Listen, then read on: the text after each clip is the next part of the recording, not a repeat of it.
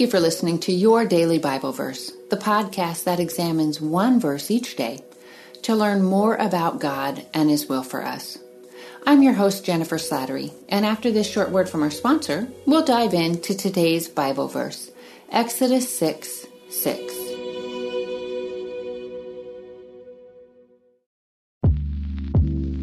Did you know that the Salvation Army not only provides services to those in need, but we also produce a network of Christian podcasts you can listen to on your favorite podcast store? One of these shows, Words of Life, is a 15-minute weekly show featuring interviews, testimonies, Bible studies, and more. In April, we'll once again hear from author and pastor Natalie Runyon. She has created a new 6-week discipleship course for women to talk about community, women in leadership, accountability, and more. We want discipleship to be what's drawing people, not bounce houses. They're more likely to come back and not just to be entertained. Even in me, making him have to pry it from my hands, he was still saying, but I have something better. And it was because of the redeemed saying so, of telling the story of what God had done. When we point people to him, they're going to want to know him. Listen to Words of Life on your favorite podcast store or visit wordsoflifepodcast.org. Today's Bible verse is Exodus 6:6. Therefore, say to the people of Israel, I am the Lord. I will free you from your oppression and will rescue you from your slavery in Egypt. I will redeem you with a powerful arm and great acts of judgment. When God gave those words to Moses, the man he'd chosen to liberate his children from intense oppression, circumstances felt dark and hopeless. Worse, in fact, than before Moses began his liberation mission. He'd done as God had asked, had spoken with the Pharaoh, only to see the ruler retaliate by making the people's lives exponentially worse. The Israelites were not pleased. In fact, they were downright distraught, and understandably so. Scripture tells us that same day, Pharaoh ordered the slave drivers and foremen to stop supplying the straw the people used to make their bricks, forcing them to get it themselves without decreasing how many bricks they were required to make each day. Load them down with more work, he said. Make them sweat. That will teach them to listen to lies. According to Exodus 5, verse 12, the people scattered throughout the land of Egypt in search of stubble to use as straw. In other words, they couldn't even find straw. I envision them scraping up bits and pieces maybe that had been dropped and left behind from their supplies from the day before, doing all they could to quickly gather what they needed. And they indeed had to move quickly.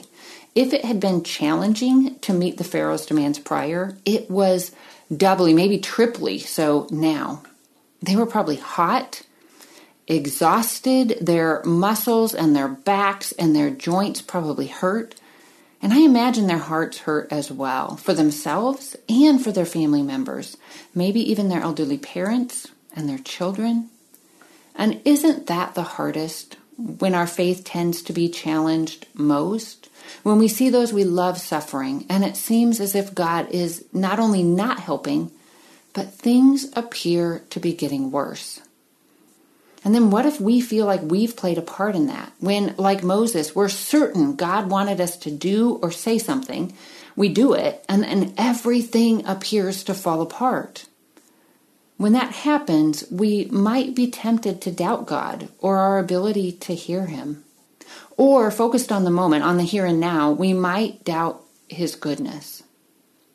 Can you imagine how Moses must have felt watching his people, maybe even his mom and his sister, suffer to the extent that they were?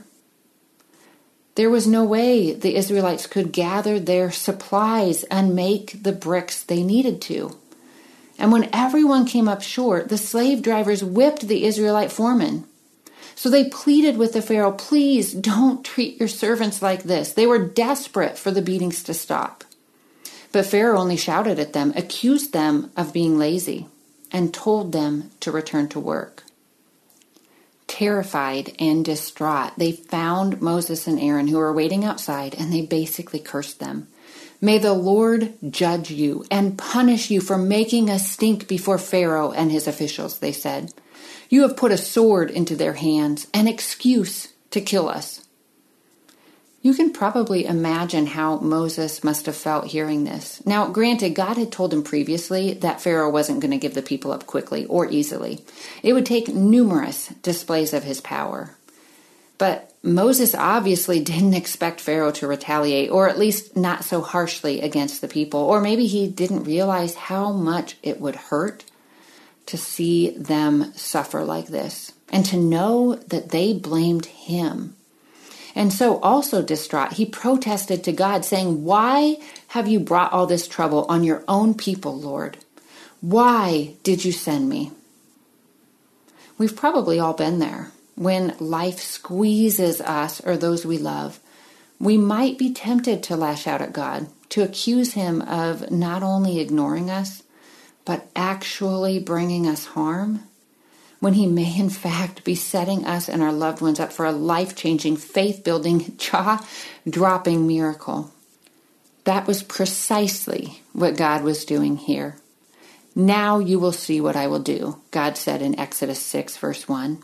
Pharaoh was about to feel the force of God's strong hand, and everyone would see God's love for his people. God did indeed free his people from their oppressors in a powerful way that the nation would reflect on and gain strength from and increased faith from again and again for generations. And we belong to that same strategic, powerful, loving, and faithful God. He is still leading us, his people, to freedom. Sometimes things do become harder before they get better. But that doesn't mean that God's abandoned us. It doesn't mean he doesn't care. Many times it's because he's setting us up for a miracle, for that moment when we've crossed our own Red Seas, whatever barriers once stood between us and safety, and we're watching the waves crash over our enemies, knowing victory could only come from God, and knowing that many more miraculous victories are still to come. Let's pray. Father, during our difficult, frightening, and painful moments, remind us of who you are. Remind us of your love and your power and your promise to care for us. We know your arm is never too short to save. Your ear is never too dull to hear. We know the God who heard the cries of his people back when they lived as slaves in Egypt, who heard their cries when their burdens temporarily increased, the God who moved with power and might on their behalf and brought them to a place of provision and safety. We know that God, you God, will fight for us, your beloved. And so we wait on you. Help us to wait in faith and in courage, not in fear or despair, and to remain focused on your promises. In the name of your victorious and loving Son, we pray. Amen. Thank you for listening to Your Daily Bible Verse, a production of Life Audio and the Salem Web Network. If you enjoyed this episode, would you leave us a rating and review in your favorite podcast app? It helps us connect to more listeners like you. This episode was produced by Kelly Gibbons and Stephen Sanders, with executive oversight by Stephen McGarvey. We want to thank our wonderful hosts, Jennifer Slattery and Grace Fox. You can hear more from Jennifer by visiting jenniferslatterylivesoutloud.com. And you can find out more from Grace by visiting gracefox.com. For more inspirational, faith-affirming podcasts, visit lifeaudio.com.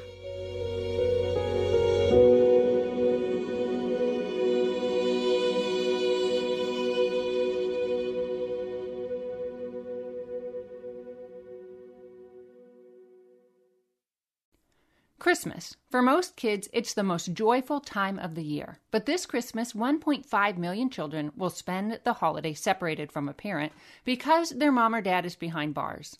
Prison Fellowship Angel Tree needs churches in our communities to volunteer to bless local children with a gift, the gospel, and a loving message from their parent. I believe this is an incredible opportunity for our listeners to share the love of Jesus this Christmas. Many of Prison Fellowship's partner churches continue ministry to local Angel Tree families after Christmas is over. Through this ongoing care, Prison Fellowship Angel Tree strengthens and encourages families every day.